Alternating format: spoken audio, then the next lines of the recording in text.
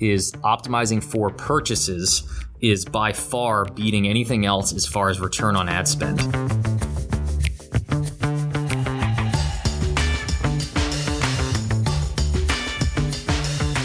So I've been seeing a bunch of people talk about Facebook ads recently in our Facebook group over on Facebook, obviously, for Samcart.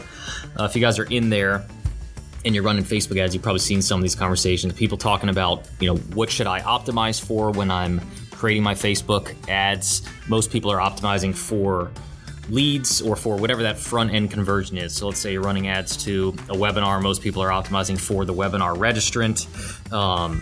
If you have a VSL funnel, people are optimizing for the lead that goes right into it. If you're selling a physical product, most people are optimizing for the purchase. And so let me tell you what I have seen over the last 2 years. We've probably spent $5-6 million, maybe more at this point, on Facebook, like over 15 grand a day. So we have a lot of data. We've tested a lot of things. We've run a lot of different types of offers, both low ticket, whether it's a Samcart trial or, one of our free plus shipping books or the one-page blueprint or the upsell script. We've sold some medium ticket products, the Messenger Launch Blueprint. We have a bunch of different courses that are anywhere from $50 to $100. And then we have high ticket packages where we're usually selling Samcart for a year, anywhere from like $400 or $500 for our low end plan, up to like $500-600, all the way up to $1,000 or more for our higher end plans for a year. So the question is, what's the best thing to optimize for? And here's what I have seen time and time again, is optimizing for purchases is by far beating anything else as far as return on ad spend. So if you're selling something, my recommendation would be if you're selling something that's, under a couple $100, maybe under $300, that's kind of where we're drawing the line, that you can get away with optimizing for purchases. The tough thing is if you're selling something that's $1,000, for instance, to optimize for a purchase, Facebook needs to have a bunch of conversions happening every single week to truly optimize, to get out of what they call the learning phase. So if you have a $1,000 product, you're not going to be able to optimize for purchases because you're probably not spending enough money to get someone to make a purchase multiple times a day. 10, 15 times a day is what you should be looking for. So if that's the case, you should optimize for leads or is as far back in the funnel as you can. So for example, our $1,000 webinar, we're optimizing for attendees because those happen often enough. We put the pixel inside of our webinar and it fires when somebody actually attends, because we want to try to target the people who are taking the most action. So optimizing for leads, you're going to get half the people don't even show up or maybe more to your webinar. So you're optimizing for half the people that'll never end up actually buying. And it's just crazy the way how much Facebook knows about us. I don't think any of us want to know how they know all of this stuff, but they do. And you can take advantage of it as a marketer. But we have another webinar that's only a couple $100. And when we were optimizing for leads, that funnel actually didn't work. It was making about half of our money back on day one, which is fine because we know we'll make it back over 6 to 12 months or more. But we want that payback period to be shorter. We want to make our money back faster because we don't want to have to wait. The longer you have to wait, the more money you have to have in the bank to float until you make that money back. So we started optimizing for attendees. And it converted a little bit better. We were probably making 60-70% of our money back.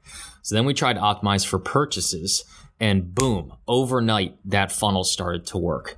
And it was because Facebook is now looking for people that have buying patterns that they know. I mean, imagine if you're Facebook and you have all the data that all of us are feeding them every day. You could be selling skateboards and you sell it to someone who is a potential business owner who I might target.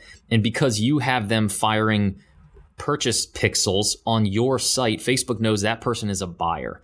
That person's someone who buys things at a certain price range. So when I target the entrepreneurial world, the business world with a Samcart ad, Facebook might send me the person that bought your skateboard because they've identified that they're a buyer. So hopefully that makes sense. The power behind it is absolutely nuts. And I think that's why you're seeing more and more people doing what we've been preaching for almost 2 years now, which is don't get so obsessed with building a leads list. Everyone's been talking about for, a decade. Build a leads list. You got to, get people to opt into your list and nurture them over time, then market to them over time.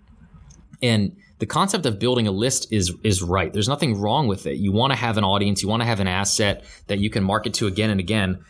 But that's what a customer is. A customer is on your list. In fact, that's the best list you'll ever have.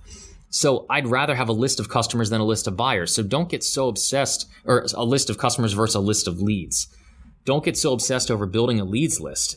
There's nothing wrong. Some of the biggest businesses in the world, some of the most successful online marketers out there do not build a leads list. They run ads to low ticket products, anywhere from the free plus shipping model where you're just paying a couple dollars shipping and handling.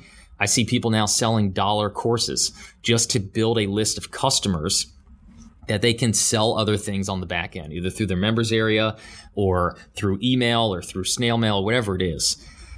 But the power in this is so big. One of the biggest direct response marketers in the world is Agora Publishing. They're based here in Baltimore. They sell financial newsletters, fitness newsletters, all kinds of digital newsletters. And they don't have a leads list. They send almost all of their traffic from Google, Facebook, everywhere else to straight sales letters. And that's what we built Samcart to do. So, the good news is if you're a Samcart customer, you have a tool that was built to do this exact thing. Build a page with Samcart, put your sales material on there, put your images, your bullet points, your testimonials, everything, and try to just go right for the jugular and sell your course. If you're a beginner, that's why we teach people to create an ebook and sell it for $27 and just run ads right at that and optimize for the purchase. Facebook's going to send you the best people that they know are on their platform that have identified themselves as buyers, and you have the best chance of making that sale. So if you have an offer or a marketing campaign that didn't work on Facebook ads and you are optimizing for leads, spin that thing back up and try to optimize for buyers. Just remember, your price matters here. If you have a $10,000 product, you probably can't do that unless you're willing to spend $100,000 a day, to get 10, 15, 20 purchases a day of whatever you're selling. But anyway, just one of the biggest findings we've had with Facebook ads over the last year is that one single point, that optimizing for purchases time and time again is beating everything else, as long as you can afford to spend enough to get at least a handful of conversions every single day per ad set. That's the other thing that kind of stinks with Facebook, is they want every ad set to get ideally 50 conversions a week. It can still work. The whole learning phase thing, we have found that when it gets out of the learning phase and you feed it more data, the better it does do, but it doesn't have to be out of the learning phase. We have plenty of campaigns that aren't, or that did perfectly fine with only getting 5, 10, 15 conversions a week. But ideally, you want to give Facebook more data. So anyway, that's food for thought. If you're messing around with Facebook ads, you've been frustrated in the past, or you have a funnel or campaign that is working and you're not optimizing for purchases, try it out, because it is time and time again working across the board for us. So anyway, I hope that helps somebody out there. If it does, let me know. Post in the Facebook group and let us know what you guys are seeing. Talk to you later.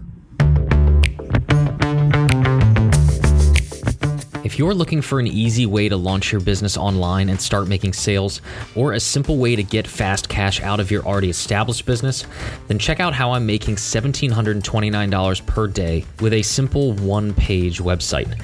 I break it all down over at onepagefunnel.com. That's the number one, pagefunnel.com.